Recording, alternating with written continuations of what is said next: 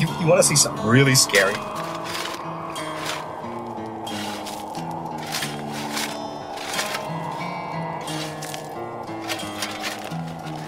What's the boogeyman? As a matter of fact, it was.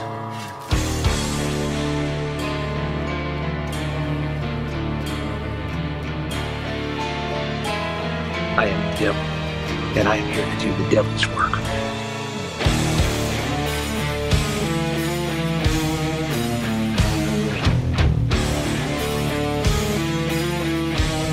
Welcome to the Grave Plot Podcast.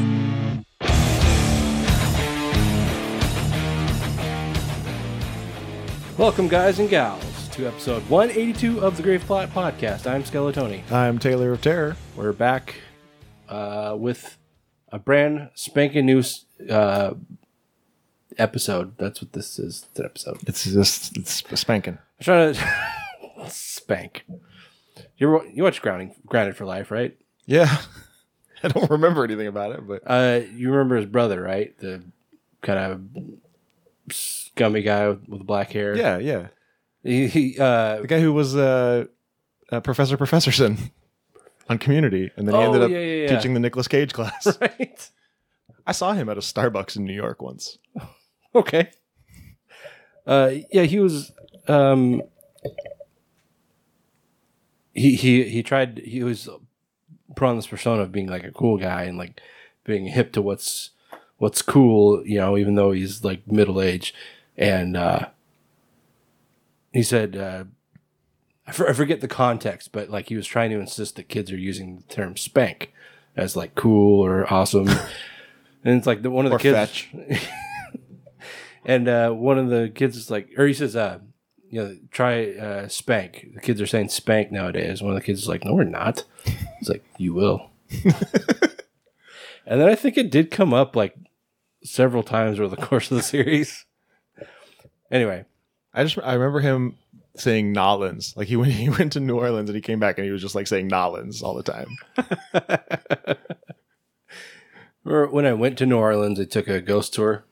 And this guy, he wasn't a native, but he'd lived there for the majority of his life. And he's like, you know, there are a few things that, you know, New Orleaners, I think that's what they're called, hate. And he kind of prattled off a few things, but one of the things he said was, and when people say Nolans, we don't say Nolans.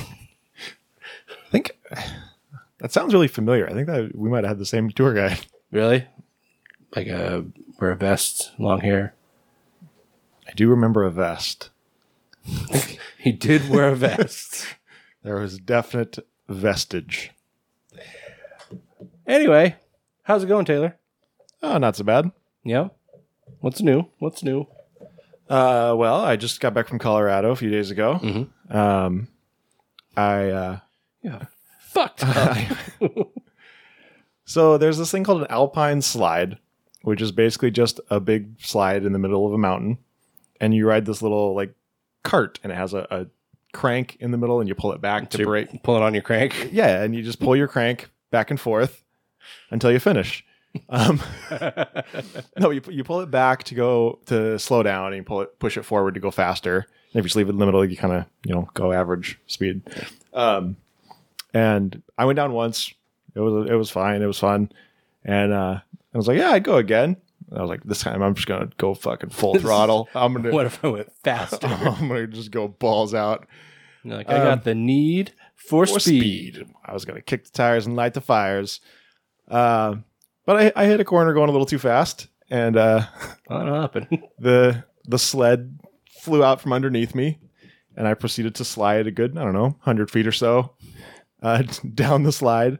I don't know if you can see on Discord, but I got some pretty wicked burn marks on my elbows and on my hands. This one's all bandaged up. Damn, bro. It actually looks a lot better now than it did. It was pretty bad for a while. Yeah, like I didn't notice. So we had a barbecue at my house yesterday and had all our vaccinated friends over. Because people, I feel like we had probably about 20 people there. It was a shit ton of people. We've had a lot of parties and barbecues at our house before, but never that many people. And I think people were just so eager to get out and do something, to go out and socialize and have a party. So yeah, we had a shitload of people there. But anyway, yeah, you were there, and I think Lynn was telling me that you fucked yourself up, and like I hadn't noticed any injury, but then I saw your elbows are all scraped up. Yeah, the elbows are still, actually this knuckle's probably the worst, but. Oh, yeah, that'll happen. I mean, and it was funny because her sister's fiance was like, I didn't know you could fall off those. And I'm like, living proof.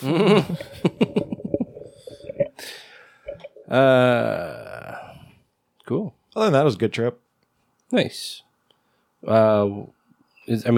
Just hung out with her family. And It was her niece's first birthday. So yeah, her whole family came out and rented a house and stuff. that's quite the occasion for a 1-year-old. Yeah. I mean, you only turn one once. Sure, yeah. And I never understood why 1-year birthdays are such a big deal, because it's like the baby doesn't give a fuck. But it's the first. I guess. I mean, you only turn 38 once, and that's why I'm having a big party.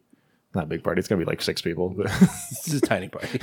It's a tiny big party. yeah, the guest list is small, but the party's gonna be big. We're gonna shut that bitch down. Probably not. I'm gonna be home by 10 at the latest. Cool. Yeah. Yourself? Just being a dad. How's the potato? Um, That's what you call him, right? yeah. I don't even know where it came from. I just started calling him a potato. I don't remember why or if there's a particular instance that caused me to start calling him that, but my wife fought it for the longest time, and now she calls him potato too.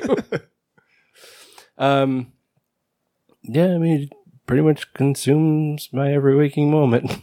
He was pretty well behaved yesterday. Yeah, he's been a real shit the last few days, though. Like this morning, I went to bed pretty late, just because we've gotten in this habit of, in order to prevent ourselves from having to wake up multiple times in the middle of the night, we've been just staying up late and giving him one last feeding before we go to bed. And that usually pushes us out, a few hours, so we'll have to get up once in the middle of the night rather than 2 or 3 times.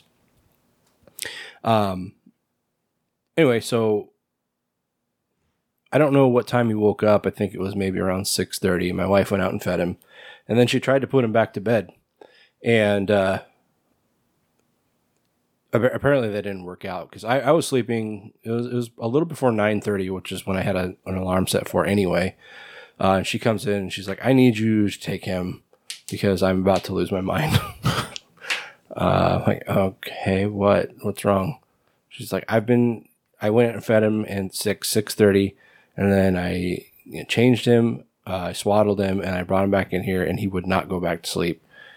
And he's been crying. It doesn't matter what I'm doing. If I hold him, if I put him in his a boppy. Parents out there probably know what that is, but it's like a pillow with a little crevice in it. It's for the baby to lay in.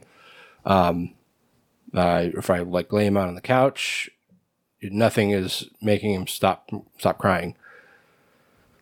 Okay. And she's like, he needs another bottle in about 10 minutes. So I got up, went and changed him. And we have 2 very different parenting styles. I don't put up with bullshit. I have even though he's a baby, I have very little patience with him. So it's if he's losing his shit, my wife will just try and sit there. I don't know if she's feels like she has to pay some kind of penance or something, but she'll just sit there and try to get him to calm down, even though he's clearly inconsolable and just losing his shit. I won't fuck with it. I will wrap him up tight in a blanket, swaddle him, and just lay him down. And that's the only way he calms down. I've identified that, so that's what I do. But my wife just refuses to do it. Anyway, so yeah, I went out. I immediately swaddled him. I didn't even give him a chance to start crying, and fed him. And yeah, then he slept for 3 hours. I don't know what to tell you. But anyway, so yeah, I mean that's what we've been dealing with, that kind of stuff for like the last almost week. And it's getting real old. But no, I mean he's for the most part a pretty good baby as far as attitude. But attitude. It's funny because yesterday we had, we're at that age where a lot of our friends have babies. Yeah, we were talking about that on the way home. We were just like, when did the switch flip where all of a sudden everybody has babies? Yeah. Yeah, we had a few different couples over that had, kids under the age of like 3. And, brought them all over. So there was just little kids running around, which was like a first at our house. But it's funny just seeing the different kind of personality types and how different kids of the same age tend to act. Yeah. Yeah. Now one kid ate shit into the fire pit. Yeah, that was my niece. That was almost... Oh, wait, no. Yeah, him, yeah. This is like, I watched it happen in slow motion. And like I told my wife about it later. I was convinced he was going to bash his head open. Oh, yeah. He was about 2 inches away from it. Ugh. Yeah, this kid came just trotting up like out of nowhere. It's like, because, it was you, me, Jensen, and Jeremy just hanging out by the fire pit, just shooting the shit. There was no fire. There's no fire. Let's preface. Just shooting the shit. Yeah, like almost out of nowhere, this kid just comes trotting up, does not break speed at all, and just marches right into the fire pit. Yep. And face plants into it. What got me was he had the wherewithal to step up because it's like, surrounded by rocks. Yeah. So he had the wherewithal to step up, but then he just like stepped like there was going to be ground there. Yeah. It's like, I told my wife about it later and she's like, why didn't you stop him? She said, there's 4 of you over there. Why didn't you stop him? I'm like, because we were talking, not watching other people's kids. Well, I don't think any of us expected him to try and step into the fire pit. No. I thought he would step up on the rocks and stand there or walk around the outside or something. I didn't think he was just going to step into it. Yeah. In the brief, 3 seconds that I would have had to actually step up or stand up and stop him from falling in. It's like in my head, I'm just like, oh yeah, common sense would be that he would stop and not fall into the fire pit. But then it's like, okay, well, he's about 2 years old, so he doesn't have any common sense. Yeah, if he was about 2 inches taller, he would have just whacked his head on the opposite side of the fireplace. Mm-hmm. I thought he had, because there was like a 5-second response time before he started crying, and so I thought he knocked his head and knocked himself out or something. But anyway, kids are dumb. Yeah. And then my sister-in-law's kid, I think there was a Cheeto on the ground. So I don't know if she was like intending to just look at it or pick it up and eat it or what, but she like was on the edge of the deck, and our deck's only about 2 inches off the ground. But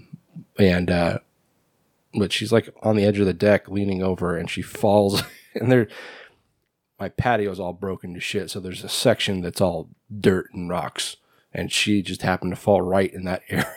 Just like fell into all this dirt and rocks, like right on her face. It's like, oh my God. But anyway, kids. No, we just had his 2-month checkup last week.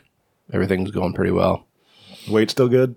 Yeah, he's like a little under the 50th percentile. Like kids are like the 50th percentile of what, for those that don't know what that means, 50th percentile is like average, like dead average. It's about 12 pounds for boys. And he was, I think, a little under 11 pounds. So he's about a pound shy of what would be considered average, but he was also almost a month early. So, right. And he, we were just shoving formula down his throat. And recently we started feeding him more, less often. So I think that has been much less stressful for us. So there's that. That's pretty much my entire life. That's all I do anymore. Yeah. And then like I'm basically just on the clock dad for 3 days out of the week, and the other 2 days I'm working because I still have to work part time. So that's all I do. Fun. Too much fun. All right. Okay. Well, anything else you want to talk about? Have we talked about what we're doing at Crypticon on the show? I don't think we have. So, I mean, we've talked before with Crypticon Seattle. We go every year, minus last year for obvious reasons. Mm-hmm. We usually do like panels or something. And we're, a part of the Crypticon family. This year, I think we have a tentative time. I don't know that it's hammered into stone yet, but we're going to be doing a Best of the Graveplot Film Fest panel. That's right. Yeah, we're going to have about it's an hour slot to, we'll probably show like 4 or 5 of our best films. Yeah, I've already reached out to the filmmakers, and I've gotten all but one responding that they're like, yeah, go for it. Nice. One of the guys said he's going to try and come. Oh, really? Yeah. Nice. What's his face? Alex. Yep. He's a good guy. Yeah, one of our directors, a guy that won, I don't know if he won an audience favorite. It was audience favorite. Okay. Yeah. But yeah, he flew up from LA to come to the film festival, which was awesome. Which at the time he didn't know he was going to win an award. Yeah, that was just kismet, I guess. Yeah. So, is that right? Serendipitous? Or is that interchangeable? I think they're interchangeable. Okay. But you also wonder, I don't know how much of a posse he brought, so he could have swung the results in his favor. Yeah. Yeah, that's the one downside of having an audience favorite is that, when we have a theater full of people and just like live voting, because we set up an online form or, a poll for people to respond to as we're running the film festival. So it's like, people could vote for something we haven't even shown yet. Yeah. People come to support their friends or whatever, and they just automatically vote for that. Which is fine. I mean, it's more of a fun award than anything. Yeah. I mean, the other awards, best director, best film, most original, all those ones, those are already chosen before we even start the festival. Right. So anyway, so that'd be fun. Yeah. I mean, if you're in the Pacific Northwest area, then come and check us out, CrypticonSeattle.com. We'll be there doing some other stuff over the weekend, too. We just don't know what yet. Yeah. Yeah, you got an email from Jason, right? Yeah. I responded and told him to fuck off. Eat my dick. I told him to shove his head up his own ass. He said, okay. It's weird. It feels like he usually starts planning this stuff in January for May. But this time he starts planning in July for August. Yeah. So everything's kind of ramped up. Yeah. Luckily he has all of his old panels from last year that we're going to do. So he said he's going to, scrap some that aren't really relevant anymore and, add some new ones in. But more or less, they're all set in stone. So, was that August 28th through 27th through the 29th? Right. Cool. Cool. All right. Before we get into the main meat, the meatiness of the show, so we have a meaty show here. So meaty. We do want to thank our gravediggers over on Patreon. These lovely folks help support the show financially. We don't have an expensive show, but it does cost money, and it's not usually money we have because we're very poor, and I have a kid. I have another excuse not to have money. Yeah, those people are Jordan Morrison, Kevin Trent, Carlos Rodella, Gory B Movie, Max Zaleski, Aaron Meyer, Bob Voorhees, and Kevin Nesgoda. So thank you so much, guys, for all your help. It means the world to us. Taylor, if anybody else wants to join the party, where can they go? They can go to Patreon. That's patreon.com/graveplotpodcast. Get perks for as little as $1, including joining us live for Horror Business each and every episode. You're welcome to chip in your thoughts and prayers during the show. We might read them live on air. If it's not stupid, Yeah. it's not something dumb. I like peanut butter. Nobody cares. I like peanut butter too, but nobody cares. And then, we got different tiers for different amounts. You can get more things. If somebody donates $100, I will get a tattoo of a fat unicorn on my ass. We had a suggestion the other day, or yesterday, for something, and now I can't remember what it was. It was just doing a live reading of a Letterkenny episode. Right. Wasn't it supposed to be like off the top of our heads or something? Yeah, something like that. Which I think we could pull off. Probably. We're smart guys. Well, Nah. We just get obsessive. and all the money goes back into the show. We're not pocketing any of it. Like Tony said, we got some hosting fees and stuff we got to pay, and anything above that just goes into a bank and goes towards things like the Grave Plot Film Fest, which we are starting to amp up production on. Yep. We are hoping to do it live again in 2022 after doing it virtually this year. Yeah. I mean, it's kind of bittersweet because I felt like we were able to reach more people. Our attendance was much lower being virtual, which was a little disappointing, but we had the ability to get the show out to more people. Yeah. People that wouldn't have been able to come to Seattle otherwise. Right. So going back to doing live, while that's more fun, I feel like we're cutting off the rest of the world again. Yeah. But, them's the breaks. Unless we can figure out a way to do both, which might be more trouble than it's worth. Maybe we could film it, and then that could be a perk or something for if we do an Indiegogo or something. Yeah. Yeah, just give them access to the video file, or not the actual video files, but maybe a YouTube video that we posted in secret. Right. Secret videos. Yeah. That kind of thing. All right. Secret clandestine YouTube videos.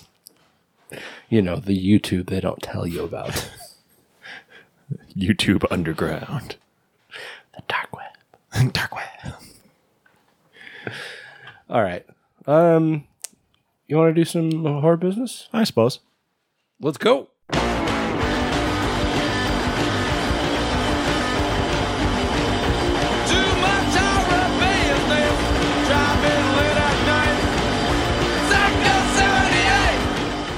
All right, so anybody who's even slightly been paying attention to the news lately knows that the Pentagon recently released a file of a bunch of declassified documents regarding UFOs. Or UAPs, as they're UAPs. calling them now. Unidentified aerial phenomena. Phenomenal. It's a phenomena. Do you remember that in Living Color sketch? Sort of, yeah. Jim Carrey was the amazing Kreskin. Right? It's a phenomena.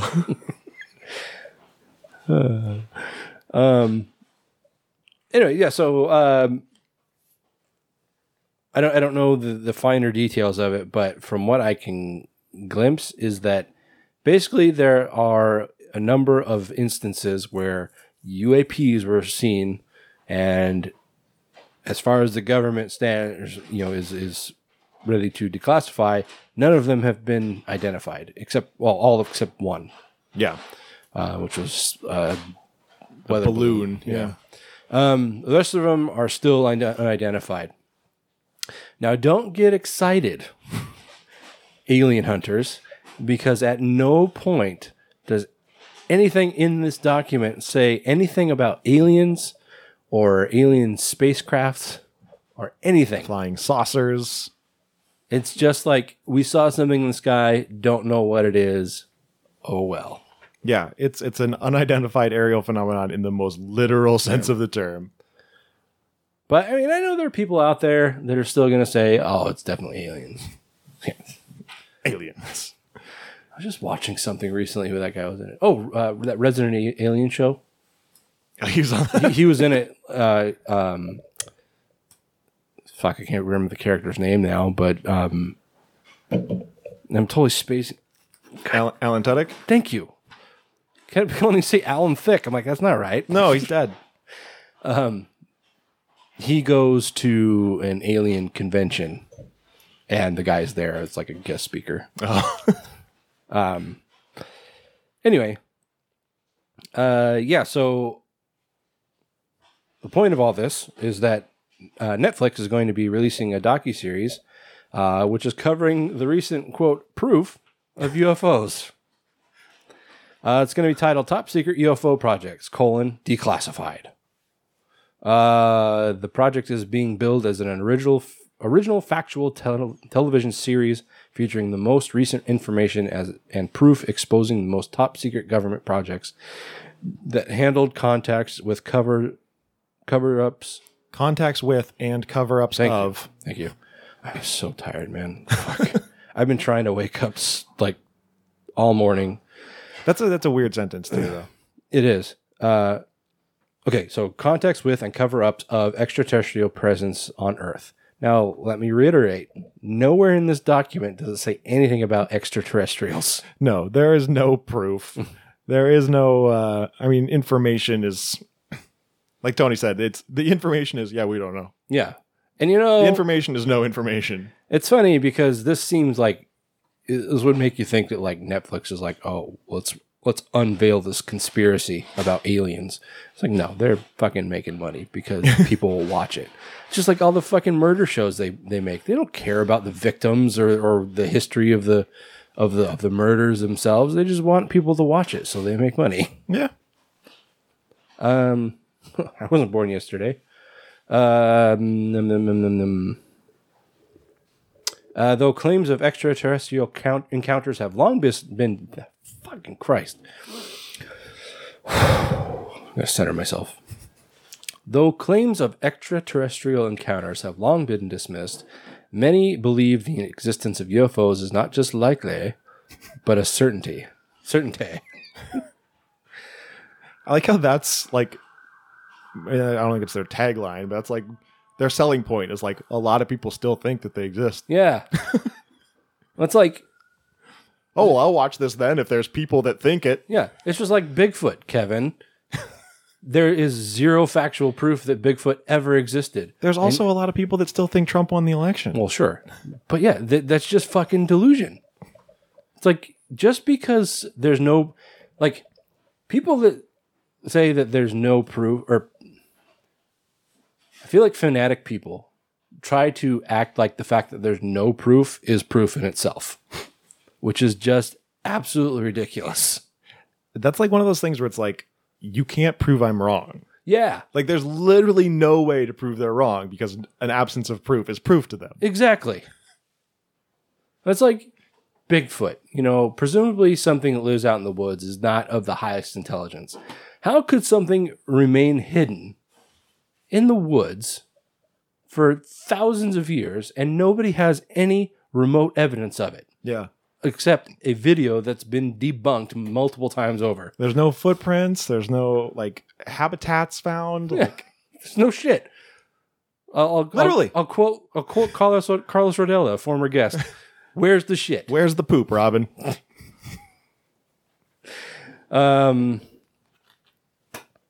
Yeah.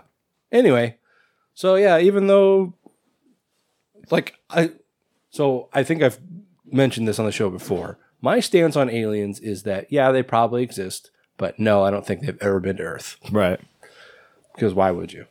If you have the ability in your species to craft or make a spacecraft that's capable of interplanetary or intergalactic travel, why would you come to Earth when we can't even agree on like who won an election? Yeah. For Christ's sake. Anyway, so Top Secret UFO Projects, Declassified, premieres on August 3rd on Netflix. So if you got Netflix and you think that the absence of proof is proof itself, then this is a show for you. If you want to watch a documentary on things you could just read about online. Yeah. The dark web. Not even the dark web. Yeah. The regular the web. Fucking Huntington Post. Like So that's it. A man-made chair makes almost everyone commit suicide. Just a rise of the dead. Night of the living dead. We're hunting humans. Whoa. We're hunting humans. So, what the world needs now is more Night of the Living Dead content, more George Romero inspired content. I'm not sure that's true. It's like, the it's fair use. So everyone's just like, I'm gonna make a fucking Night of the Living Dead movie. Yeah. Who's gonna stop me? Yeah. You? Yeah, there have been so many like unofficial sequels or remakes, side makes, reboots, Yeah. fake outs, whatever. Spin-offs. Yeah. I got a guy I'm friends with on Facebook, and actually the reason I'm friends with him on Facebook is because I reached out to him several years ago because he was making a movie called Night of the Living Dead Genesis. And he actually got Judith Day to be in the movie. And I saw some, I can't remember if I saw actual clips or just some stills, but it looked like it had some promise. And I don't know, he's been trying to make it for years. It's just roadblocks and financial troubles and things like that. But anyway, there's now, as far as I know, the first movie to call itself just straight up Night of the Living Dead 2. because why not? This is obviously an unofficial sequel to George A. Romero's horror classic. Mark Slabin, or Slabbing, who made The Dark Offerings. I don't know what that is. Never heard of it. He's behind it, and it notably features Terrifier star David Howard Thornton as one of the film's undead. He plays a character named Sharkbait, who is just a big fat guy with a big chunk bit out of his side. Yeah, it's so weird because as far as I know, there's only like one still floating around the internet of him. And like you'd never know. Like it looks nothing like him. David Howard Thornton, for those who don't know, played Art the Clown in Terrifier. And the upcoming Terrifier 2, which has apparently wrapped, by the way. But in addition to DHT, original Day of the Dead stars Laurie Cardill, Terry Alexander, and Jarlath Conroy are in the new movie. It's unknown if they're playing the same characters that they play in Day of the Dead. They all had very small roles. They're not prominent. But like you were saying with the Genesis guy, it's getting some kind of tie to the original. It gives it at least some kind of clout. Yeah. Night of the Living Dead 2 takes place on a remote island where a small group of survivors of the zombie apocalypse take shelter, only to face fresh terror when the flesh eaters find their way ashore. Wasn't that kind of Survival of the Dead? Sort of. Wasn't that on an island? Yeah, I think so. But like, I don't know. I only bothered to watch it like once, so I don't really remember a lot of details about it. But yeah, I think it was some island, but wasn't really clear about where it was. Yeah, because it could have been like an island off of. But it was like a western. They were like cowboys on an island. Yeah, it was definitely like a Hatfield McCoy type thing, right? Like a clan feud. Yeah, which you'd think would add something to it, but it really didn't. No, not particularly. And of course, I just think of the end of the Dawn of the Dead remake where they go to the island. Yeah, that's where my mind went to, and it's all like, hoo-ah! They should have just replayed the Richard Cheese version. That would have been better. Well, yeah. So yeah, that's about all the news we have on this. I don't think it started filming or anything yet, but keep an eye out for Night of the Living Dead 2. I mean, it must have started filming because there's that picture of DHT in fair point. costume. Unless they were just doing some kind of camera test or something. Yeah.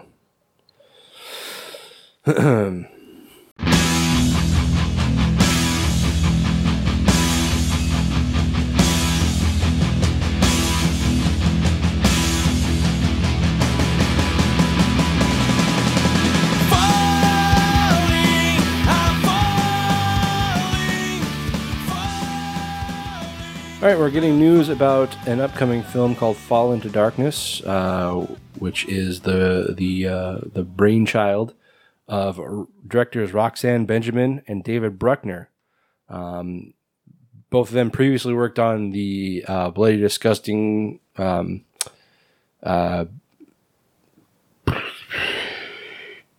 Anthology. Thank you. Anthology film VHS, also Southbound, which is also an anthology. Southbound was good. Southbound was pretty good. And then Roxanne Benjamin also worked on Double X, which was also an anthology. She actually had a feature length. Body at Brighton Rock. That's the one. Yeah, we did that on the show.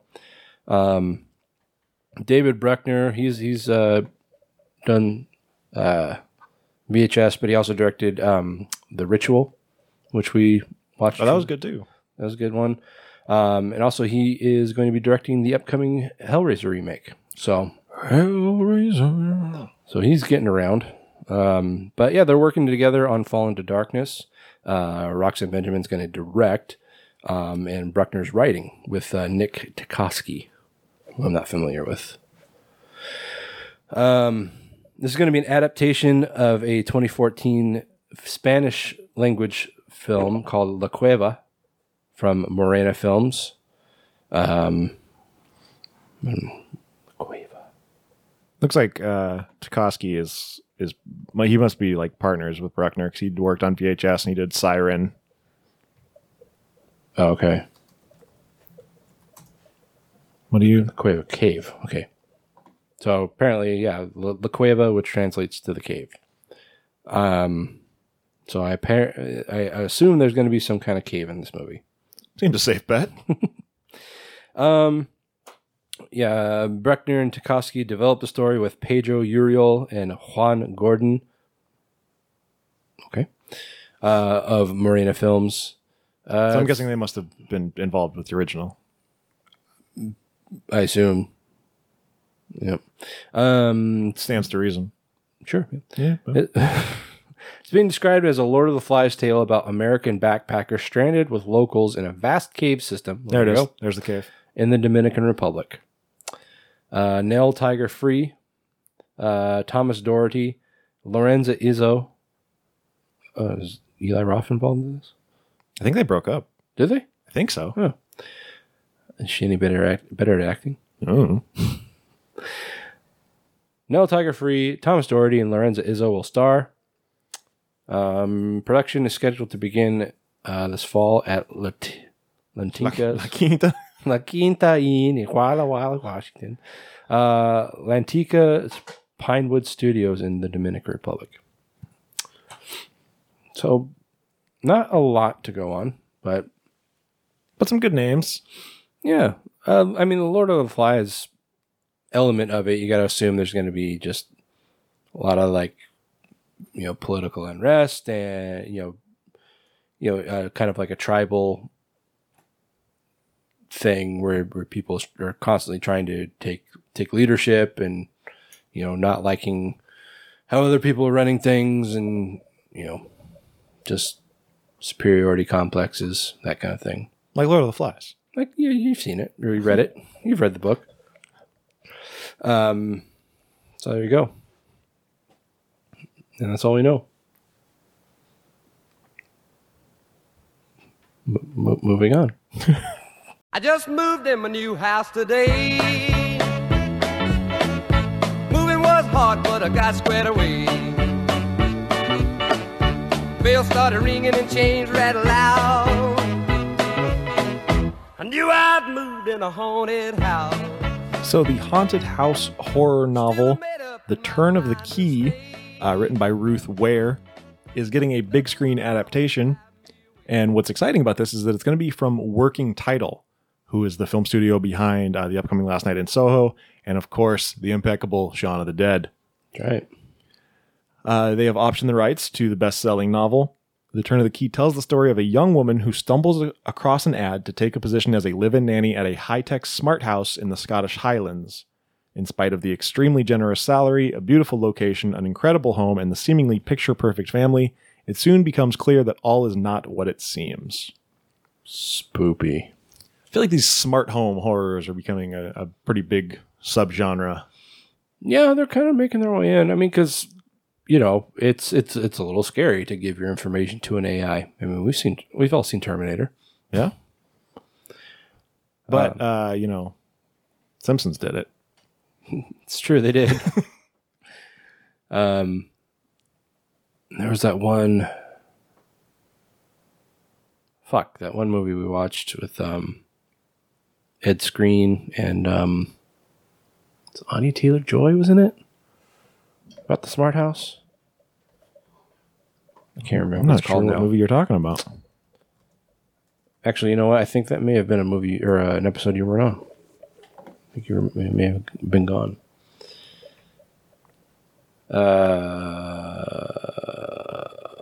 Tao, that's what it was.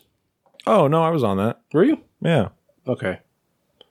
No, that was, what's her name Micah from Monroe. It Follows. Yep. Yeah. And Gary Oldman was the voice of Tao. So Should have been Pierce Brosnan. just because. Because he was the voice of the smart home on The Simpsons. Let's see. This is... Yeah, you're talking about this. Yep.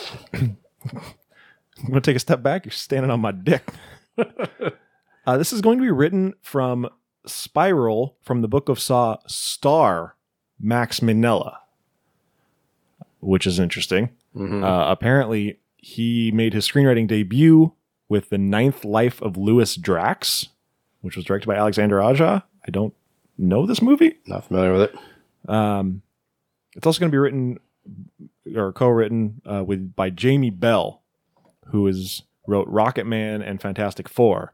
I'm hoping that... I think he was in those movies. Oh, he's an actor too? I'm pretty sure.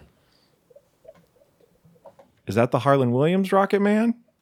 No, I'm pretty sure that's the Elton John. I want it to be the Harlan Williams one. And I want it to be the Fantastic Four with Debris DeBardo. Yeah, this guy.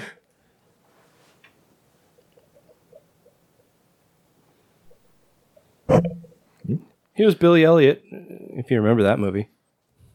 That was like 20 years ago. It was about 21 years ago, yeah. But he played the Thing in Fantastic Four. No, he didn't. The commish played the Thing. And he was in that shitty movie Jumper with Anakin Skywalker and Nick Fury. Never saw that one. And don't bother. But it has Samuel L. Jackson in it? Yeah. Then it must be good. He's in everything. Anyway. Yeah. I mean, like I said, the biggest thing that turns me on about this, not turns me on, that's Gets you hot. that is provocative. The biggest thing that interests me about this is that it's coming from Working Title. No director signed on yet. Maybe Edgar Wright needs a project. If Edgar Wright's directing it, can't be all bad. Can't be all bad. Can't be what now? All bad. Bad. You know, bad. That's how people on the East Coast say it, I don't think so. or something. Maybe in Jersey. You never seen Jersey. You don't know. I don't know. Could be cool. I know nothing about the book Me neither. because I don't read books. I can't honestly. I Last read time magazines. I don't even read magazines. I've got so many comic books. I go and get new comic books like every couple of weeks, just because I have a pull list at the shop. But I'll go pick them up. It's just kind of a ritual. And like I haven't read them in so long. They just sit on your bookshelf or whatever. Well, they sit in a stack. Like I don't even take them out of the plastic bag. They're just sitting there. I've just got stacks of plastic bags of comics in them. Drive my wife insane. You're like, this is our son's inheritance. These will be worth something someday. You know, it's not so much that. It's like, that's something I definitely want to share with my kid when he's old enough to appreciate them. Because, you know, I'm getting completely off course now, but like That's all right. We're running short on time or long on time. Comic books have always been a passion of mine, and it's something that my brother and I shared.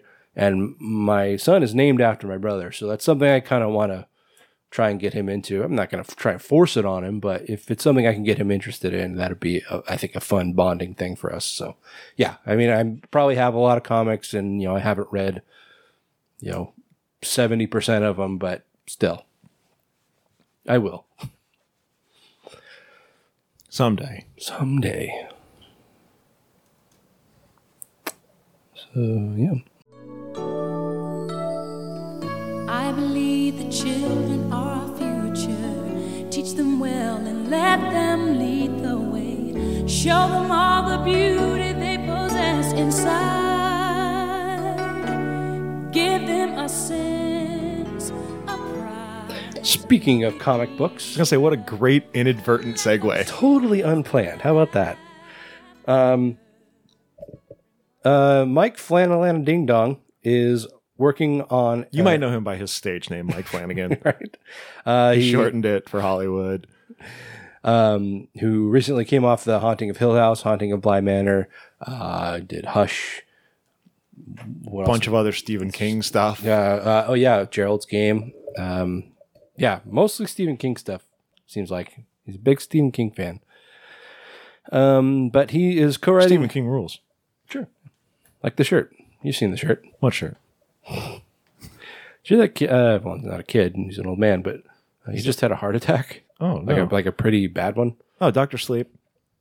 That's right. I knew there was another big one I couldn't think of. Anyway, so he is co-writing a series adaptation of the comic book Something is Killing the Children. Now, before you ask, I'm not familiar with it. But it was created by James Tynion IV and Werther Del Edria for Boom Studios. Okay, that's why I'm not really a big Boom You're not a reader. Boom guy? Not a Boom or guy. a Doom guy? Doom. Guys, if you haven't listened to our last episode, at least listen to the part where we fucking talk about our stupid game show, because we have been making jokes about it for 2 weeks now. Okay, Hollywood Reporter. That's not really that impressive, though, because, I mean, we made jokes about fucking Sugarfoot for 2 weeks. And also, are you enjoying your shrimp? One of them greasy eyes. We've been making that joke for 2 years now. Tony? Yep. You got any gum? He just asking you got any gum. Just like that.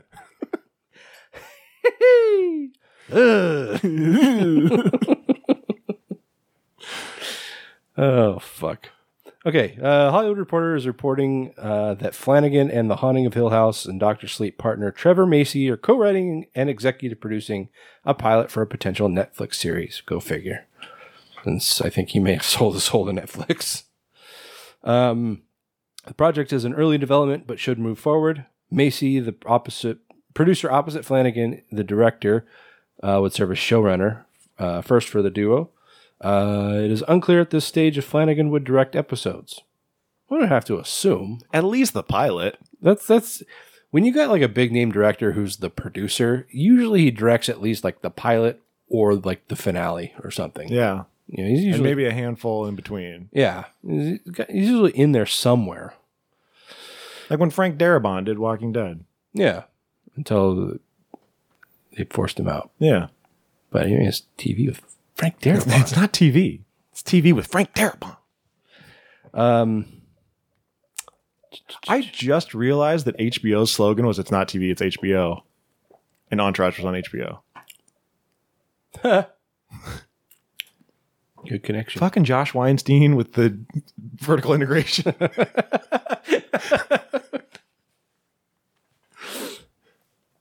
The plot goes as follows. When the children of Archer's Peak begin to go missing, everything seems hopeless. Most children never return, but the ones that do have terrible stories, impossible stories of terrifying creatures that live in the shadows. Their only hope of finding and eliminating the threat is the arrival of a mysterious stranger, one who believes the children and claims to see what they can see. Her name is Erica Slaughter. Okay. She kills monsters. That's all she does, and she bears the cost because it must be done. The greater good. The greater good. The comic book series, which came out in June of 2019, was nominated for an Eisner for Best New Series. Eisner, which is a comic book award for Best New Series in 2020. So it's got some clout. It seems like I said, I'm not familiar with the book. I've never read it, but if that synopsis is accurate, it seems like it would translate well to a miniseries. Yeah. So there you go. And we're both big Planet Out of Ding Dong fans, so. As he likes to be called. So there's that. Yeah, no word on when this is actually coming. Or I guess we don't know for sure it's even going to be on Netflix, but it's Flanagan, so you can assume that it is. Since most of Netflix is willing to give him the keys. Yeah. He's kind of their go-to guy lately, I think, as far as horror goes. Unless somebody else comes with like a big fat check or something. Yeah. I expect it to be on Netflix.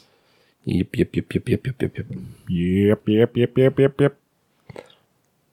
Netflix. Doom.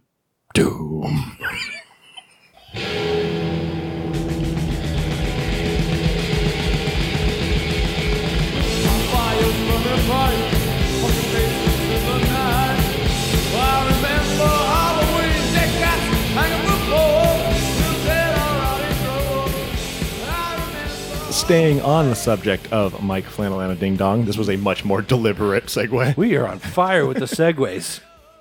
Oh. That was gross. I felt dirty about that. It's about that time.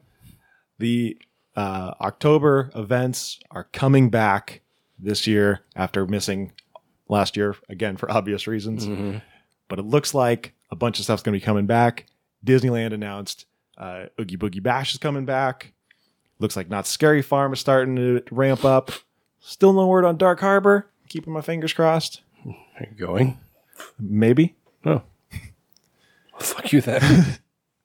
But Halloween Horror Nights at Universal Studios. Horror Nights has officially announced their first maze, and it's going to be The Haunting of Hill House.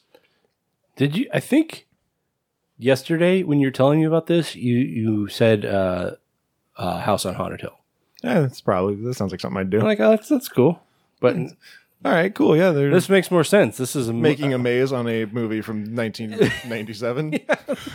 Like, okay, this makes more sense. This is much more of a contemporary property. But why would you make these things sound so similar? Well, I mean, in fairness, Haunting of Hill House was written like 60 years ago. And wasn't House on Haunted Hill? I think that was a Vincent Price movie. I guess that's true. I don't know, man. I didn't write the fucking thing. Well, maybe you should have. Okay, I'm going to build a time machine. I'm going to go back and write this goddamn book. Punch Vincent Price in the face. The Ghosts of Hill House are coming to both Orlando and Hollywood. Iconic scenes from the Netflix series will be featured throughout the maze, including the omni-powerful Red Room, the heart of Hill House, and the infamous Hall of Statues, where deceptive powers overtake everyone who enters. Apparitions will appear around every corner, from William Hill, the tall man whose towering statue overwhelms everyone he encounters, to the ghost in the basement who feverishly crawls through the bowels of the house in search of his next victim, to the bent-neck lady whose disturbing scream and ghastly appearance invoke a constant state of unnerving dread. Doom. To Doom. Where they randomly dump hot syrup on you. That's the second announcement from Universal Studios, is the Grave Plot Doom Maze. Which is just a black room with weird twists and turns, and if you go the wrong way, we dump hot syrup on you. So, look out for that. Enjoy. Enjoy our syrup. The trick is, you bring your own pancakes. And then when you hear doom, you just sidestep and stick out the pancakes. Boom, free syrup. Now be careful, because you might get more syrup than you like. Oh, you're definitely getting too much syrup. It's like too much tuna. The Halloween Horror Nights events begin on Friday, September 3rd in Orlando and Thursday, September 9th in Hollywood. Both events running select nights through Sunday, October 31st. Select tickets and vacation packages are now available. At Orlando, tickets for the event at Universal Studios Hollywood will be available soon. TBD. Soon. I will say, if you go to this, get the Express Pass or whatever it's called. When we went 2 years ago, we saw like 3 mazes. Yeah, or I mean, like, you know... And we didn't get to see any of the... I guess we just saw House of a Thousand Corpses. Most of the ones we saw were not like branded. Yeah. I mean, if you're not going to buy the Express Pass, which I'm contrary to what Taylor says, I don't think it's worth it. But I mean, that's just my personal belief. But, you know, if you go, just kind of hedge your expectations. Don't expect that you're going to get in all the mazes. It's just not going to happen. You know, try to pick like the top 3 ones that you want to see and just go with those. If you have extra time, then go to a different one. But just make sure you're committing your time to the ones you actually want to see and don't, you know, waste time with ones that you could really care less about and you're just going to waste time in the line.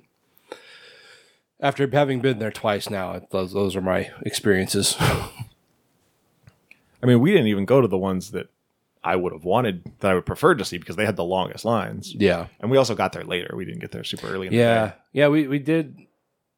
Or no, so we got there late because we took forever to get out of the fucking airport. Yeah. Yeah, we went there the same day we arrived. Actually, not so much getting out of the airport because we took the shuttle from the airport to the rental place, and then just getting from L.A. to Hollywood or Universal City was a fucking nightmare. Yeah. Because we went there on Friday night, which was a big fucking mistake.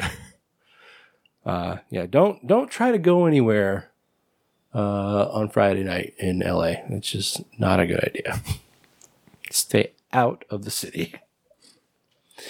Okay. That's our business. We made it. We did it, guys. And yeah, we are a little short on time. We have finished sooner than normal. Story of my life. Oh, your poor girlfriend. Hey, it happens to a lot of guys. I'm just really tired. I've had a hard day. I'm really stressed out. Okay. Well, I just want to put on record that I do not have issues in that department. oh. Too much fun. Okay. So, we're going to move on, guys. We're going to do some film reviews.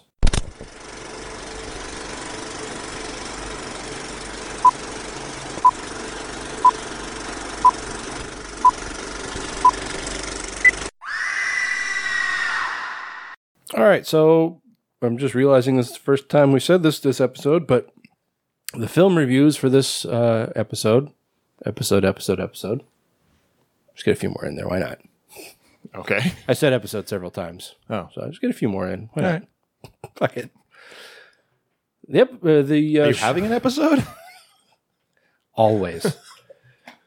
The movies we watched were picked by our Patreon patrons, or our gravediggers, as we lovingly call them. Mm-hmm. Sometimes lovingly. At least once a year, we let them pick the movies. We just open it up on Patreon, say, let us know what you want to see. We picked 2. We only had 3 to pick from this time. Yeah. So it wasn't a hard choice. Or was it? I mean, considering the third one was like a crime drama. What? As far as I could tell, it didn't even look like a horror movie. Who suggested that? That's Coda. Fucking Kevin. Okay. Well, so we watched 2016's A Dark Song. And Chosen by Kevin Nesgoda. right, and 2008's Lake Mungo. Chosen by Max Zaleski. We didn't discuss who's going to be talking about which one, so You get Mungo. okay. Well, which one do you want to start with? Let's start with Mungo.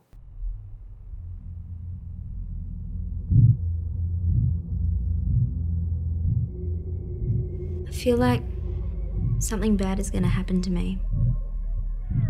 It hasn't reached me yet, but it's on its way. Family and friends normally of Alice tranquil Palmer setting of gathered Ararat's to pay Norval their Dam final was shed respects to a Alice young Palmer woman well. taken too soon. 10 days after Ellie's funeral, stuff started happening around the house. Sounds seemed to come from Ellie's old room. They didn't really relent, so I thought, well, I'll just set up a camera to, see anything. I looked back and there was footage of a figure moving across the hallway. The image was quite unsettling because it certainly looked like Alice. I want you to close your eyes. I usually videotape my sessions. Something was happening inside that house and I wanted to find out what it was. We checked the tapes. There was a ghost in our house. Alice kept secrets. She kept the fact she kept secrets a secret.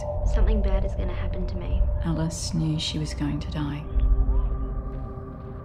I feel like something bad has happened. It hasn't reached me yet, but it's on its way. And it's getting closer.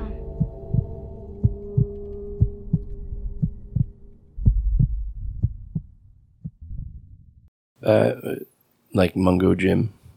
What's Mungo Jim? When the weather's hot and something. You know the song. Yeah. You know how it goes. When the summer's hot. I be hopping and a bopping all the time. Yeah. That song. That's Mungo Jim. I did not know that. Well, there you go. I don't know if he's like Australian or what, but that's his name. Maybe he just really likes Lake Mungo. Maybe. It's apparently a real place I discovered while it is searching this movie in Wikipedia. All right, so Lake Mungo is a 2008 film. You know what that means? Spoiler alert. Spoil this shit. I'm going to spoiler the dick off of it. I'm going to spoil it all over the place. 2008 Australian film.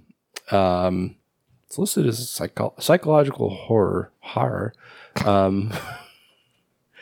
But it's kind of a ghost story. Yeah, more or less. So it's shot,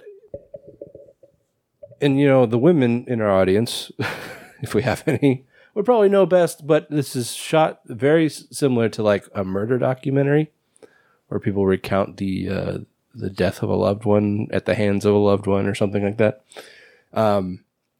Where they're talking to the Palmer family, who was it like 4 or 5 years prior, their daughter Alice died. She drowned. Yeah, no real explanation beyond that other than they were at Lake Mungo. Were they at Lake Mungo? Yeah. Okay. Remember where they saw in her calendar it said Lake Mungo? But that was a school trip. That was a different thing. So I thought maybe they were at a different place. Oh, now I don't know. It's not really important, I guess. She does go to Lake Mungo, but it's later. Anyway, so they're on a family trip, just at a beach of one sort or another. Maybe Lake Mungo, we don't know. But yeah, apparently at some point, Alice goes off to swim and disappears. And like any family would do, they call the police. The police calls out search and rescue. This takes place in Ararat, which is in Victoria, or near Victoria or something. I'm not all that familiar with Australian geography, but I know they called in. It's about 198 kilometers west of Melbourne. Well, there you go. So they called in a search and rescue team from Melbourne. I believe it's Melbourne. And they dragged the lake and just are unable to find her. I think several months go by and Alice's body is discovered at some kind of like drainage dam or something like that.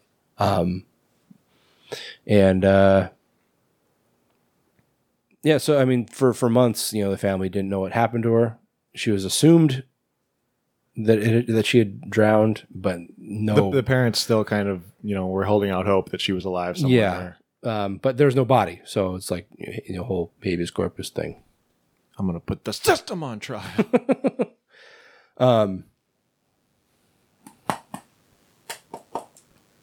Yeah, I got that too. Yeah. I think it goes away on its own. There we go. It's a weird thing. I think it's only in our ears, not on the actual recording. Well, that's good. Yeah. Although it makes it sound like we are having some kind of episode. Yeah, so several months go by, and then Alice's body is discovered. She's clearly been in the lake a long time, but her father goes to identify her, and she's buried, and all that. And so, like I said, this is all presented as it would like some a documentary that you'd see on Netflix. Well, Netflix, yeah, or A&E or Travel Channel or something. Anywhere that does like murder documentaries or ghost documentaries, those kinds of things.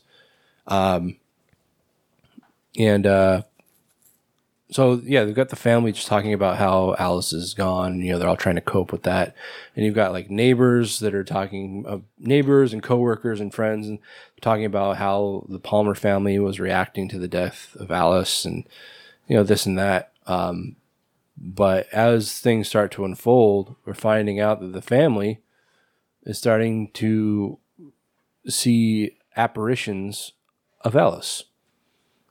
Just at different places around the house. We see, and then we start getting word of other people in town that have seen Alice around the area she drowned, and just kind of around places. So the Palmer family, who are not really,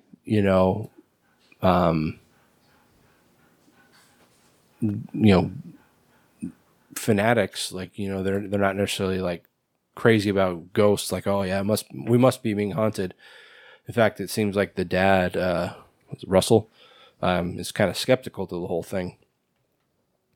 But they, these things kind of continue to happen. They've got a family camcorder that the son Matthew has started to use as just a way to cope. I guess he gets really into photography, and he starts picking up apparitions and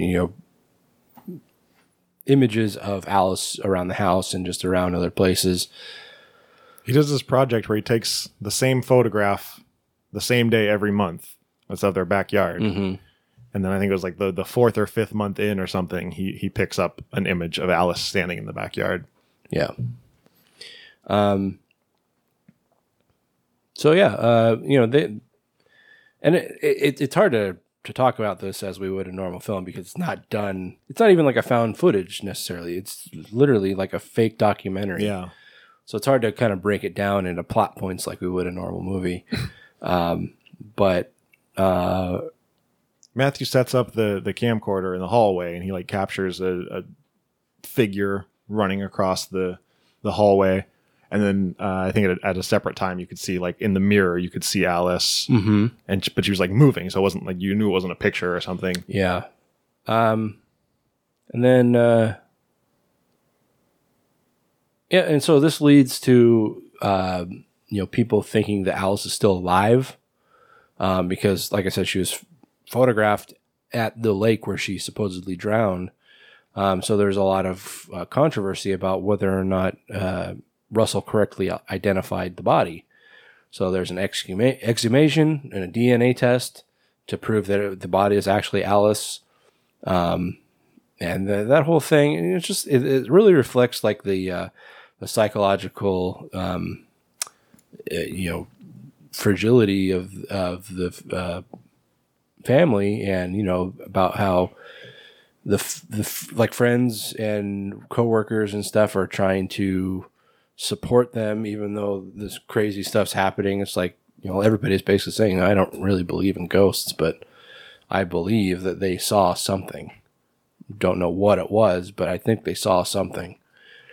So, Yeah, and over time, they see more and more apparitions of Alice until this couple in town, or, nearby, happened to be taking a trip to the same lake where Alice died when this other guy at, same day, same time, had taken a photograph of the lake and caught an image of Alice. At the same time, same location, this couple sees in their footage that this apparition, or the Alice, was actually Matthew wearing Alice's jacket. So this opens up a can of worms to where his parents confront him, and he comes clean. He says, "Yeah, I did it all." Says, Alice walking across the hallway was me. The stuff in the mirror was her on TV. He had to just played a video of her and position the mirror so that it showed the TV without showing like the edges of the TV and stuff. Yep.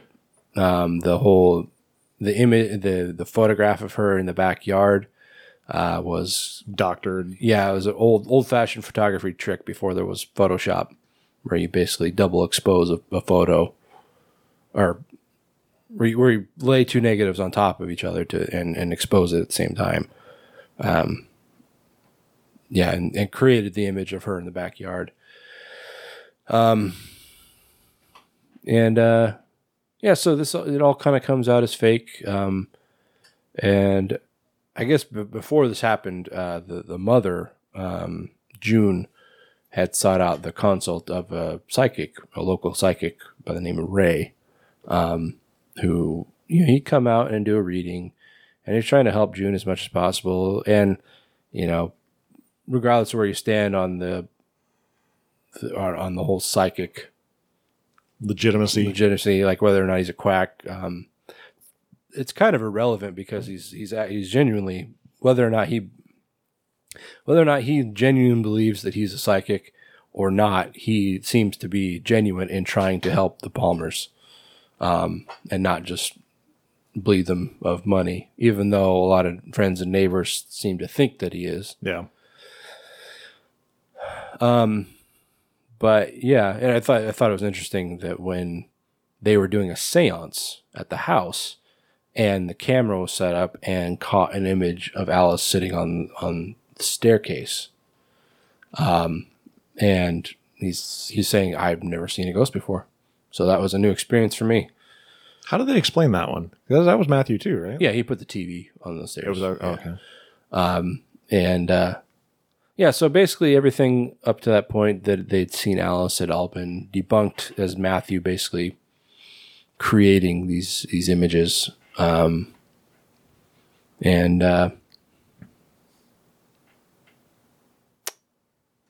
when they were reviewing, I think June was rewatching the image of Matthew walking across the hallway from inside. It was filmed from inside of Alice's room. As she was watching it, she noticed a little guy sitting inside of Alice's closet. And I don't know how, because I couldn't make heads or tails of an actual face on this person, but she knew that it was their neighbor. What was his name? Brett Toohey was their neighbor. And he was clearly in there trying to look for something. And I don't know if June already knew about it, but Alice had a little secret hiding space in a little lockbox inside of a fireplace. And she seemed to know it was there. Yeah, because she walked right to it. Right. I don't know if we were supposed to assume that she had looked around for it previously, or what. But she pulls out this lockbox and opens it up, and she says, "Well, there it is." And there's a VHS tape sitting there inside the lockbox, and we get a glimpse of what it is. And what it is a sex tape between Alice and Brett and his wife Marissa. As soon as June was like, he was clearly looking for something, I was like, sex tape. Oh yeah. Yep. or pictures or something. Yeah. And then I was like, oh shit, it is. So was not expecting it to be a 3-way sex tape though. Yeah. So that was clearly what Brett was looking for, because he knew if somebody found it that wasn't him, it should obviously get out, which it clearly did. Then they disappeared. The Tuohys just disappeared off the face of the earth. And Russell was just like, as far as I'm concerned, like her blood is on their hands because he thinks that she like committed suicide over the guilt. Yeah, he said he was complicit in their death.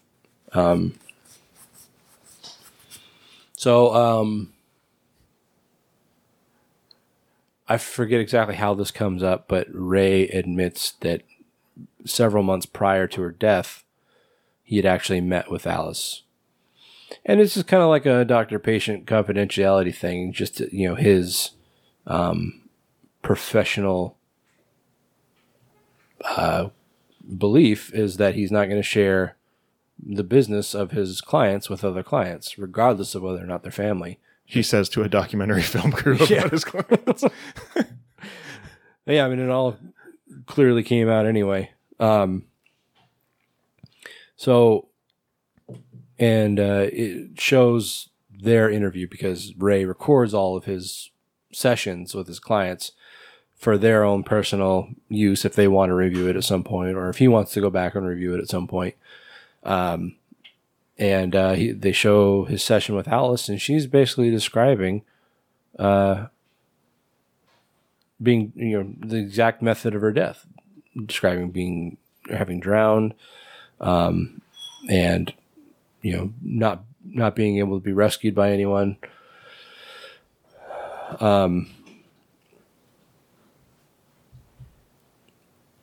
Then we find out that Alice's boyfriend, who was completely unaware of her affair with the Tuohys, had footage of his class trip to Lake Mungo, where it shows Alice basically burying something in the ground. Well, her family sees this and it's like, well, what the hell is that? And so they decide that they're going to go out to Lake Mungo because based on the landscape, they know exactly where it was. They go and they find what she buried. And it was a little plastic bag full of just little trinkets, bracelets and rings, and her cell phone. So they bring her cell phone home, plug it in, and they review a video that she took while she was on this class trip, where it shows her walking into the darkness on her own, and closing in quick on her is this corpse. And as somebody who's been watching the film, that corpse is actually her. So she saw a image of her own dead body months before she died. So this naturally freaks the Palmers out, but they believe that having found the sex tape, having found this video that she saw, basically an image of her own death, that her spirit, if it has been in the house, is now at peace, and they can, as a family, move on with their lives, because they say that things kind of start to return to normal, and they decide that in moving on with their lives, it's time for them to move out of the house. Just too many bad memories. And so that's kind of like the last we see of the Palmers. And right before, the credits start rolling, we get a sequence of pictures that we've seen, pictures and video that we've seen previously in the movie, or in the film. It's an image of the three of them, the remaining Palmer, standing out in front of their house. And from inside, you can see Alice standing in the window. There's an image of, I think it was Alice's birthday. So this would have been before she died. I think it was Matthew's birthday. Was it Matthew's? Okay. And it's a video of June bringing out the cake, and in the background, right over her shoulder, you never even notice, is Alice standing in the background. Yeah, because they showed that same video earlier. So it's like you said, it's all stuff that we've already seen. Yeah, stuff you wouldn't have noticed if you didn't know it was there. They show the backyard photo again, and it's like you can see, you know, the photoshopped Alice, but then when it pans over and there's actually Alice is standing over in the garden off to the right.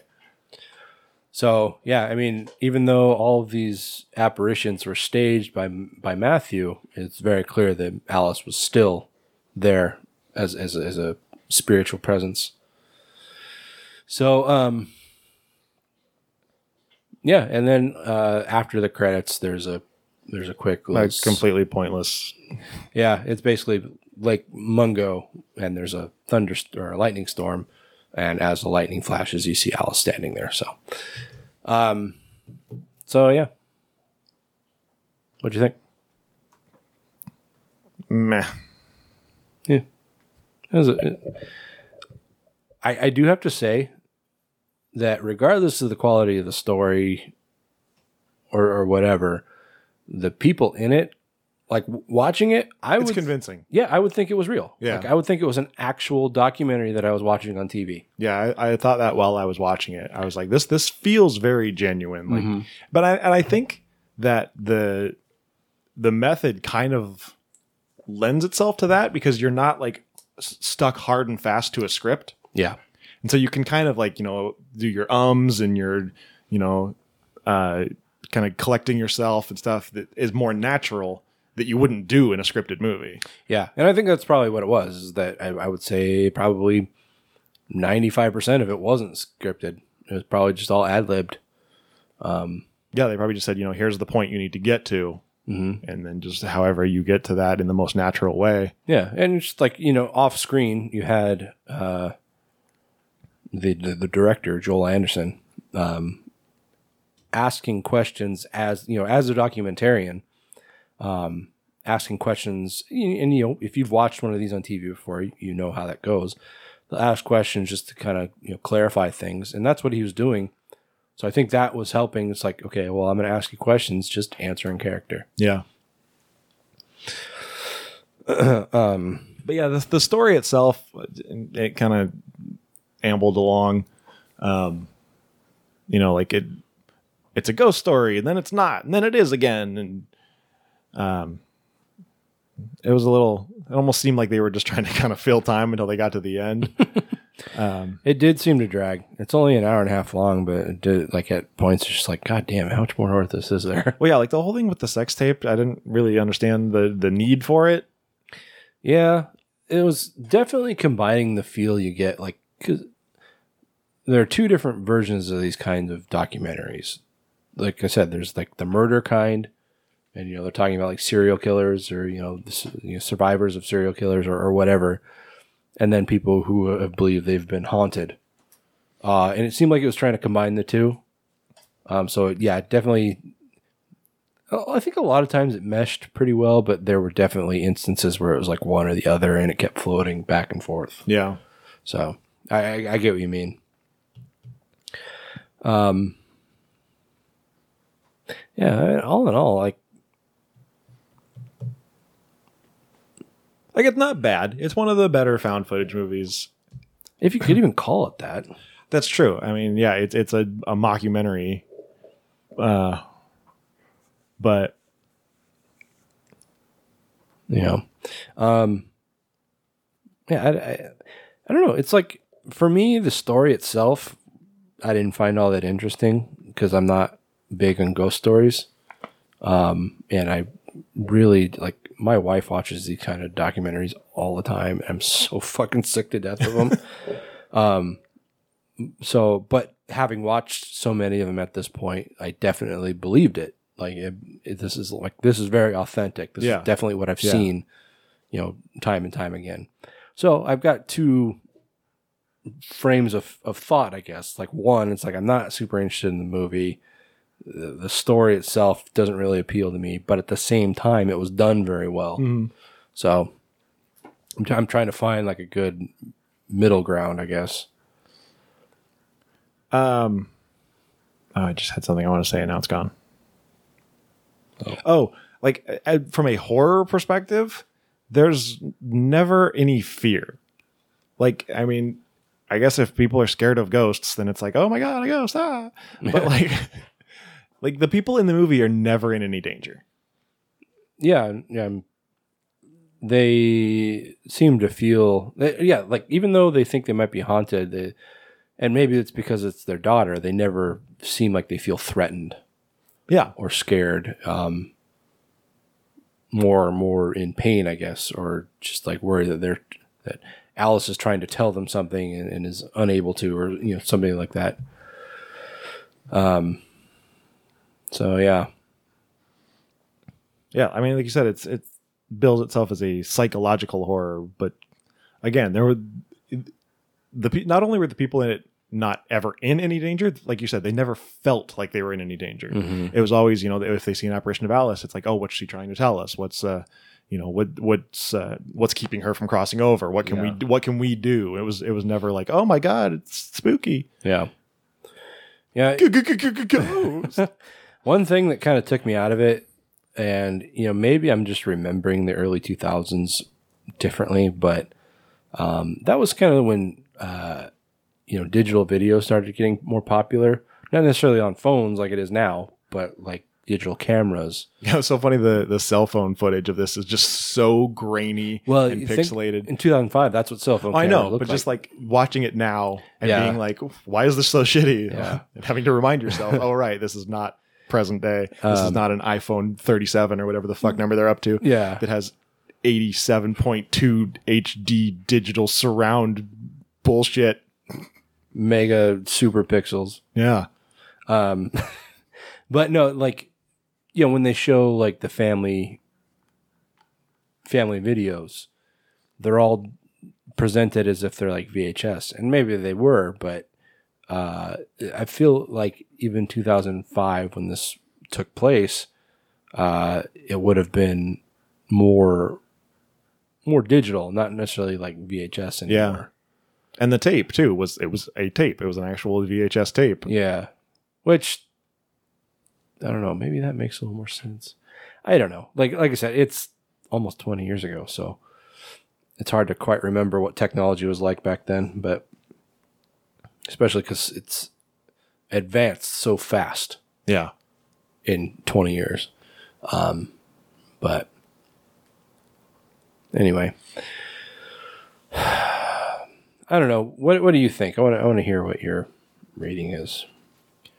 I mean, overall, like you said, it was made incredibly well. It was very convincing for what it was. I think the documentary style worked very well to kind of give you the sense of realism, and all of like the the ghost stuff. And even though it ended up being fake, but it was all done really well, and it did look like it was, just someone's videotape footage or whatever. Yeah. But yeah, like the story itself, I thought was a little all over the place. And again, just ghost stories are just so hard to do right. Yeah.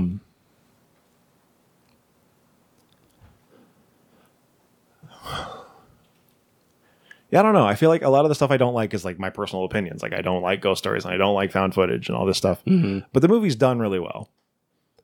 So if you're into that kind of stuff, I would definitely recommend it. I'm going to go to 6. Okay. Yeah, I mean, like I'm pretty much in the same boat as you, or it's like it's not my type of film, it's not my type of subject matter, but it was done really well, and I can't knock it for that. Just right. because. I'm trying to just go from like trying to take my opinions out of it, but I'm just basing it on the quality was not the quality of the movie itself, the way it looked, because it did look like a something on TV. Yeah, it didn't it wasn't ultra HD or anything like that. Yeah, but I knocked down points for the story. I think it kind of weaved around too much. Yeah. Yeah, the story definitely did seem a little scattered at points. But there's definitely going to be somebody out there. But at the same time, like if you watch these kind of documentaries, they do that. Yeah. Or like all of a sudden you just take this sharp right turn where now all of a sudden you're talking about something that had nothing to do with what you were talking about in episode 1. Yeah.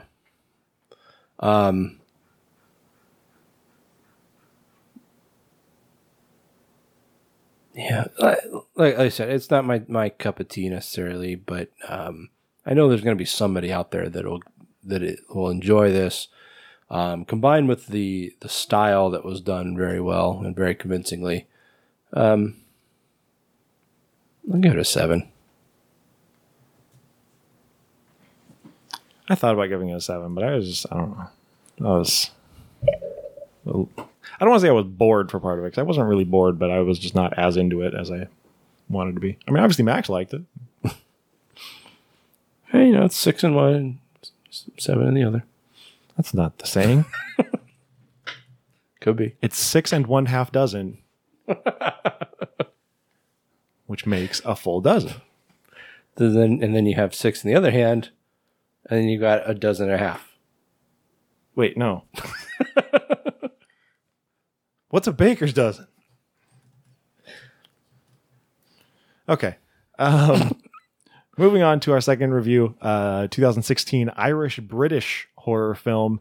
This was chosen by Kevin Nesgoda. It is A Dark Song. I've done this 3 times. Once it worked, twice it didn't. I have to hear his voice again. This is your last chance to back out. Seal it. You do know what we're taking on. A shifting consciousness, becoming one with the ceremony, pure. And may all my transgressions be washed. This is real stuff we're playing with. Real angels, real demons. Make me chaste. How do we know that it started?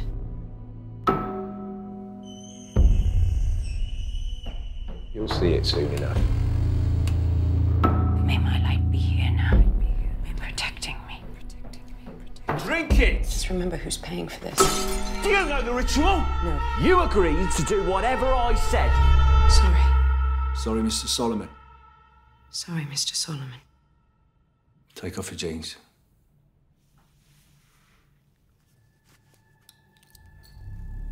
And may all my transgressions be washed. And make me chaste and pure. Washed and chaste and pure. Make me chaste and pure. May my light be here now. May my light be here. May my guiding me. Protecting me.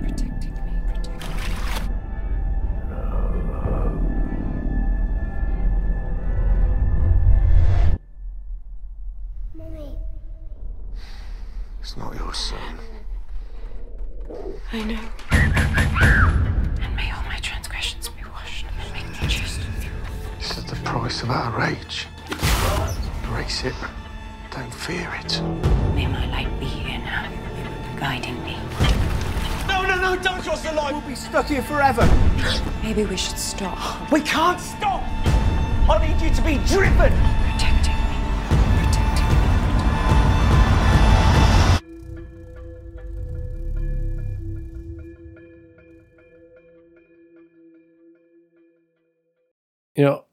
I mentioned to you earlier today that I started watching this and I realized I'd seen it before. Mm-hmm. And I was so pissed off because it was getting later in the day. I needed to get up here so I could record, but I had to watch this fucking movie. And I'm watching it, I'm like, wait, I've seen this before. Well, maybe I don't have to watch it.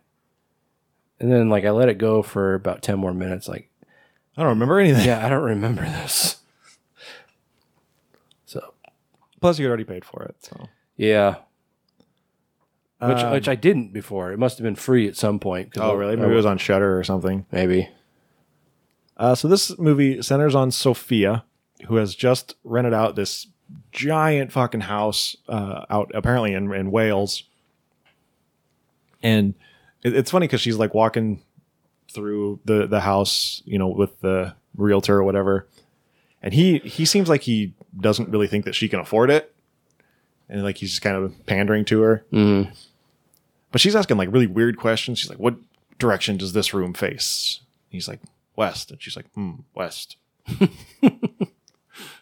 then he's like, it's $10,400 a week or month or whatever. Pounds, right. And she just hands over this big stack of Monopoly money. She's like, that's for you, sweet cheeks. Yeah, she's like, this. I appreciate your discretion. Yeah, he and he's like, no filming porno. least that's what I would have been like. Yeah, he says like, or she says she only wants it for like 6 months or something like that. It's very short term. And then he says, well, the minimum contract's 1 year. So basically she has to rent it for a minimum of 1 year. Yeah. And she's like, fine, year. Here's all the money plus more. You buy yourself something nice. Okay. I was trying to feel your breast. I know what you're doing. That on Always Sunny when Frank is like, she's like, you can just hand that to me. He's like, I was trying to feel your breast. Yeah, so she rents this giant house, and then she brings in this guy, Joseph Solomon. Where have I seen this guy before? I swear I've seen this guy in something else. I looked at his IMDb, and I didn't really recognize anything. He reminded me of Chris Sullivan from This Is Us. Oh, I don't watch that. There are times when he reminded me of Nick Frost. Yeah, definitely. Like he reminded me of Nick Frost from Truth Seekers. Yeah. But he's this occultist. Doesn't look familiar. That's what it reminded me of. He's this occultist, and Sophia has hired him to do some kind of ritual. And as things go on, we learn that she lost her son, and he's doing some kind of ritual to help her communicate with him. Mm-hmm. It's interesting to me that it's not just like a seance where it's like, I'll come in one night and we'll light some candles and see what we can see. It's this month-long process. Yeah, he says it could take like 6, maybe even 8 months. Yeah. And he's like drawing things all over the floors and just putting her through just these rigors of just torture. And she's not getting that security deposit back. No, she's not. Yeah, he like the first day he comes in and he dumps water on her and he's like, what the hell are you doing in bed? You're supposed to be downstairs. Making my breakfast. Man, this movie's gonna be kind of hard to talk about. Yeah, there's a lot going on, and it's not all. It's like so confusing. Yeah, and I think it's designed that way. Yeah. So Solomon he just keeps telling her like, you have to do whatever I say. And he'll tell her like, he gives her a mushroom or something, and he's like, eat this.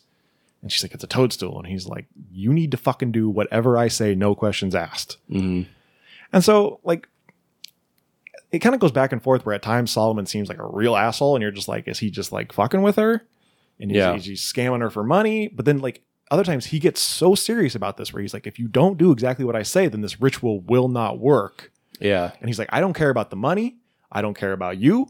All I care about is doing this ritual. Well, because he is getting something out of it too. Right. Because it takes 2 of them to complete this ritual. And so he says at one point, like, I've been waiting for you. And so basically, are you going to get into explaining what the ritual is supposed to do? Or have you already? I mean, I said that she's trying to summon her son. I didn't really get any farther than that. So, like, basically he's trying to summon her guardian angel who will grant her a wish. Right. And apparently he will also be allowed to ask a wish. So that's why that's what he's getting out of it. Did he ever say what his wish was? He said he wanted to be invisible. But he said not like, Hollow Man invisible, but like... Did he say Hollow Man? I don't think he said Hollow Man. He's just not literally invisible. He just wants to be able to, like, be left alone. Like, nobody bothers him anymore. Just, for all intents and purposes, be invisible. There's also a really weird line where he says, I've done this 3 times before. One time it worked, one time it didn't. Yeah. And I was like, what about the third? Yeah, unless he was including this third time. Or this time. This was the third time? Yeah. Yeah. But he didn't phrase it that way. No. Did you mention the salt circle around the house? No. Yeah, I mean, I was going to get into that. Okay. But it's part of the ritual is that he surrounds the entire house with a salt circle, and he says, once I do this, nobody can leave. So you can't leave for an emergency. You can't leave for any reason whatsoever, or there will be dire consequences. And she's like what? And he's like, dire consequences. Top men. And she's like, yeah, that I understand all this stuff. And so he, every time he talks about the ritual, he tells her that he's summoning real demons and real angels. So it's not a spirit or a ghost or anything like that. It's demons and angels. Yeah, it's black magic. I mean, in all the scary demon movies and satanic movies you've ever seen, it's that kind of black magic he's using. And I don't understand why she couldn't just like hire a medium to come and do a seance. Like, skip the middleman. Well, she's not being totally forthright with him, which was a big mistake. That's true. This is from 2016, so we can't spoil this one. Okay. That's right, 5 years. Oh, all right. Spoilers ahead. Fuck it. That's going to make this easier to talk about. Oh, it says it was a 2016 film, and it was released in theaters and digital platforms in 2017. Oh, so it's a 2016 movie? Got it. Yes, like I said, he's putting her through all these like torturous things where he's like making her eat stuff she doesn't want to eat, and she has to like eat the shit. Make him eat a turd sandwich. She has to like kneel and like recite these things for hours on end and all this stuff. Then at one point he wants her to do this forgiveness ceremony or ritual or whatever. And she's like, I don't do forgiveness. Yeah. Which is the first time where you're kind of like, why not? Yeah. That's a very sociopathic thing to say. But Solomon is just like, you have to, or this won't work. And she says, you've worked around other things, which I feel like they kind of glossed over, but she says, can you work around this? And he's like, yeah, I guess so. And so he makes her drink his blood. Mm-hmm. This was another weird scene where she drinks it, and then like she puts down the glass and the glass is full again. Yeah. And I didn't really understand how that happened. Yeah, it just repeats because like she chokes down his blood and she tries to refuse it at first. And he's like, you didn't want to do it my way, so this is what we have to do. Yeah. And so she chokes it down, and then she's about to throw it up. He's like, don't throw it up, keep it down. And then she finally like kind of settles herself. He's like, look at it, it's congealing. Yeah. I was like, And she finally settles herself after trying to fight throwing up, and she looks back and he's yelling at her again. It's like, drink it, it's congealing. She's like, but I just did. Yeah, I didn't understand that. I don't know. But over the course of this ritual, just weird shit starts happening. Like, kind of inexplicable. Yeah, like, she gets real impatient a couple times, and she starts yelling at him, that I think you're full of shit. Like, why is nothing happening? Yeah. And then, like, the smallest thing will happen, and he'll be like, see, this is the ritual working. Yeah. And so you're kind of just like, is this guy a con man? Or, like, what's going on here? But then like the second part of her refusing the forgiveness ceremony is he says, well, then, we're going to have sex. And he warned her in the beginning. He was like, because he said she had to stop having sex however long ago and be like pure or whatever. He's like, but there may come a time where as part of the ritual. And so like she gets naked and he just jerks off in his pants, and he was just like, no, we're not having sex, obviously. You have to be pure. Yeah. He's like, this is just for me. And she's just like, you're an asshole. Also, so one thing that's kind of underlying, and it pops up a few times, is that he's a drunk. Yeah. And when they first get there, you see him put a bottle of Jack in his underwear drawer. Yeah. And he starts detoxing. Like there's one point where he's like, just suddenly looks like death. He's like pale white, he's just pouring sweat. And she's like, what's wrong with you? He was like, well, I've had a hard life. I'm a bit of a drunk. And so I'm just DTing right now. It's like, don't worry, it'll be fine. Yeah. I do like when he gives her the mushroom and he's like, tells her it's going to, cleanse her physically. And she's like, is it going to be awful? And he's like, yup. And then it cuts to her puking in the toilet. Yeah. So yeah, there's several points throughout this whole ritual where you're like, is he, because he keeps like eyeballing that bottle of booze, mm-hmm. and just like several points where you're like, is he drunk? I mean, is this actually part of it, or is he just fucking with her? Right. And yeah, that part where the ritual sex, he basically makes her strip down. It's like, all right, now turn over, or turn around, bend over and get on your knees. And he's just like, Violin. And then he's like, okay, now get dressed. She's like, that wasn't sex, you little fucker. It's like, of course not. You have to be cunt. Yeah. It's like, of course not. You have to be pure. He's like, that was just for me. Now get out of here, sweet tits. Money's on the table. But no, then at some point he says, you're lying to me. You need to tell me the truth. I don't know how he found out, but she says, my son was kidnapped and murdered. Well, she starts getting really upset because, he says that there's a series of it's a long drawn out ritual, and like the whole process is really confusing, but there are like 5 circles around this one large circle. And he says basically in each circle, they're going to do a different ritual. Right. And each one is like it's not a different element, but it's like a different element of the earth. Yeah. But like one was like fire and earth or something like, so it wasn't like each one was its own. One was darkness. Yeah. Darkness. But yeah, it was like each one represented some kind of element or, some kind of spiritual thing or some kind of earth. Yes. So, after several months of doing these rituals, and he says, these rituals for each circle can take days or weeks. So, after so many circles and still nothing, and he says, each one is going to get gradually more powerful. Says likely we'll see some results from like the 4th or 5th circle. So they're going on, and they keep getting little nuggets of things that might be working, but still no guardian angels presented itself, and she loses her shit and says it's not fucking working. Why is it not working? And he's like, are you being honest with me? Because if you're not, it's not going to work. And that's when it kind of comes out that her intentions weren't exactly what she implied. Yeah, her son was kidnapped and murdered, and so she doesn't want to ask the guardian angel to speak with him. She wants to ask the guardian angel for revenge. Yeah. Which is why she doesn't do forgiveness. Right. And yeah, this sets Solomon off, and he's like, you ruined everything. We can't do the ritual because you lied to me.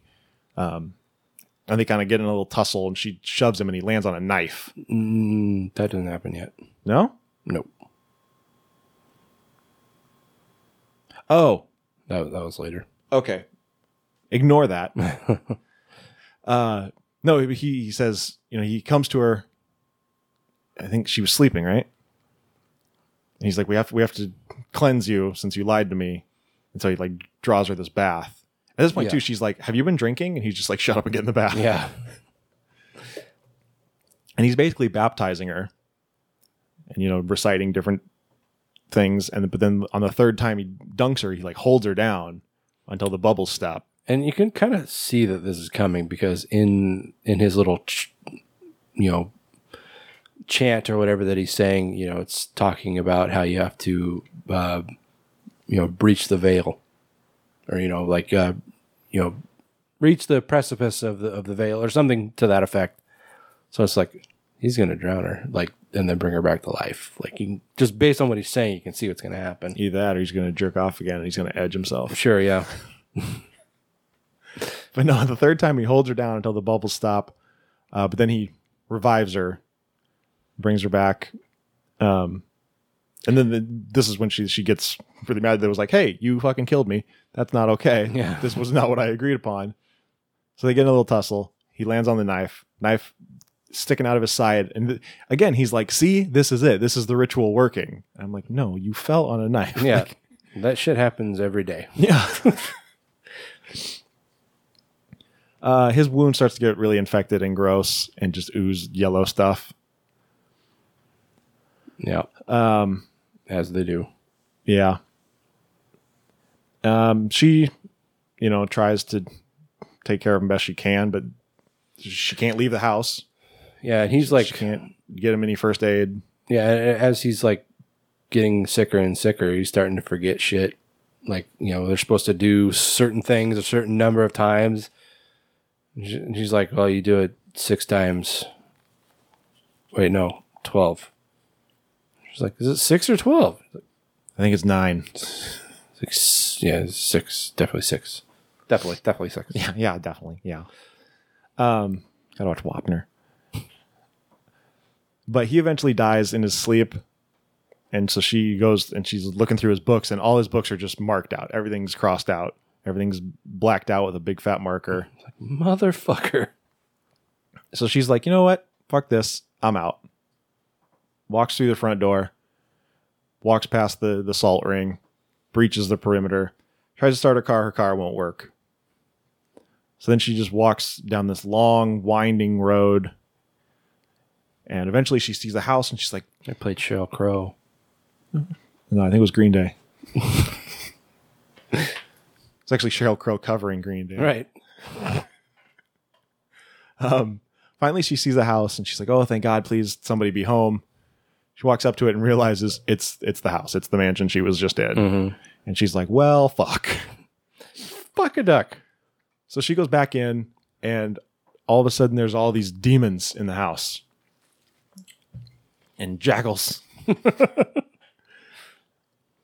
And they eventually drag her into the basement, cut off her finger, and she, as they're like closing in on her, she's like, I'm sorry. And it's like, oh, she's forgiving. Hey, she did the thing. And so then all of a sudden this white light comes from upstairs and she breaks free, goes upstairs, and there's just this giant guy kneeling in the living room with like ancient Grecan armor on. Yeah. And apparently this is her guardian angel. I mean, yeah, I guess if like you told me that was a guardian angel, I'm like, yeah, that makes sense. Yeah, sure, why not? It's like, yeah, that could be what a guardian angel looks like. And he starts mouthing stuff, but they don't ever, like, they don't play what he's saying. There's just music playing, and you just see him going. Yep, making mouth noises. Yeah, man. And she asks him for the ability to forgive.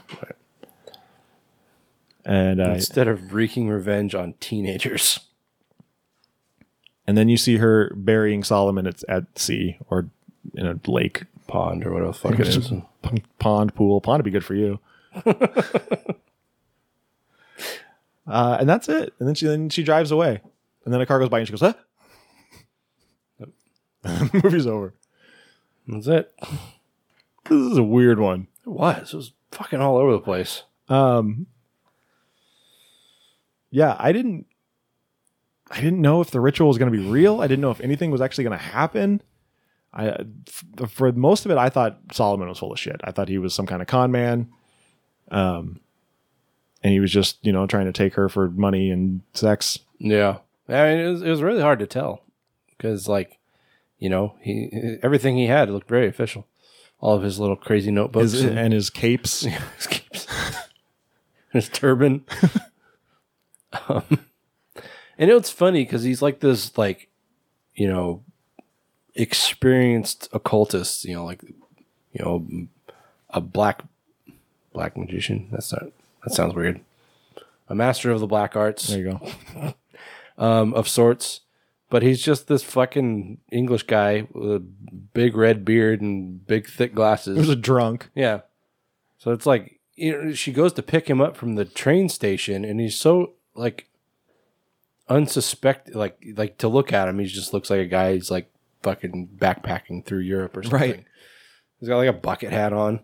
It's like, this is not the guy I'd expect to, like, if I was doing that, I'd expect like somebody like fucking Anton LaVey to show up. Yeah. But no, it's just this guy wearing a fucking bucket hat and a puffer vest. Well, it's funny, like, you compare him to Ray, the medium from Lake Mungo. Yeah. And he was, older and he had like glasses and he was very well spoken, very to the point and very exact in his speaking and stuff. And then this guy, like, yeah, he seems like a guy who's like on spring break or something. Yeah. Yeah, it's the relationship between the two of them is, I feel like it's, we've all experienced, if you live with somebody over the last year, the ups and downs of being in close quarters with somebody 24 hours a day.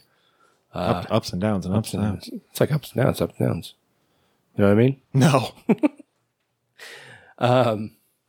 But and you know, it shows that like where she's like losing her shit on him because she thinks that he's fucking her over, and then you know the next scene they're sitting there smoking a cigarette and laughing with each other. You know? Yeah.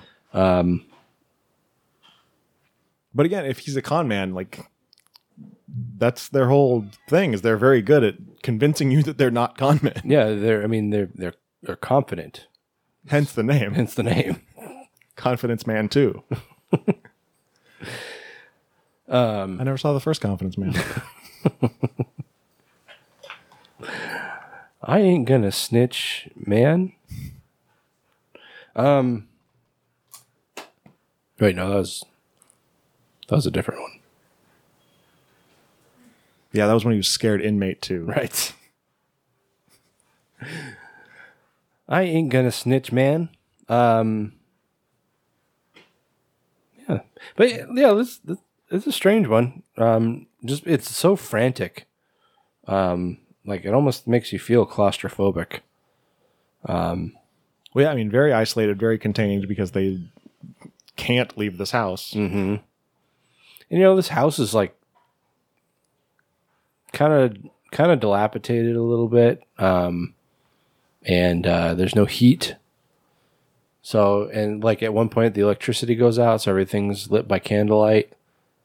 So it's just like, even though you're not there in person, you kind of like feel this gradual, like increasing uncomfortability. Is that the word? I don't know. Lack of comfort. Uncomfortableness? Whatever. Discomfort. There you go. That's the one.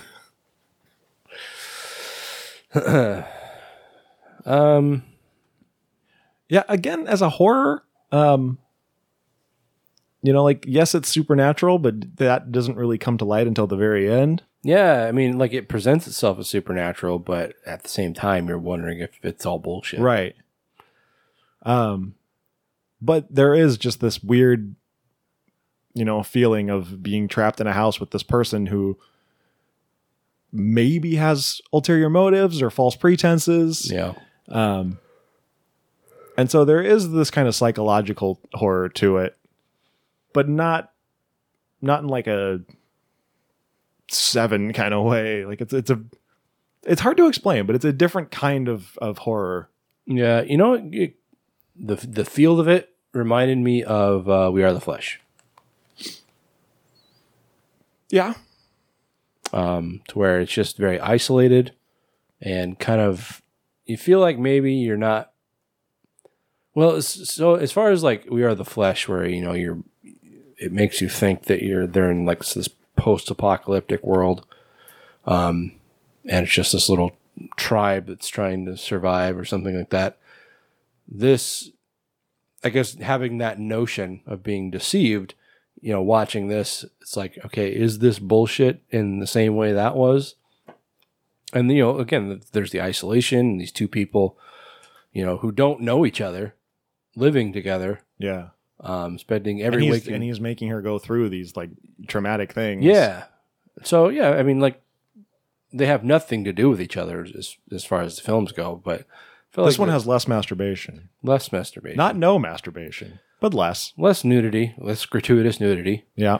And, you know, full penetration. Yeah. Less incest. Yeah. There were some boobies, so I appreciate that. Yeah.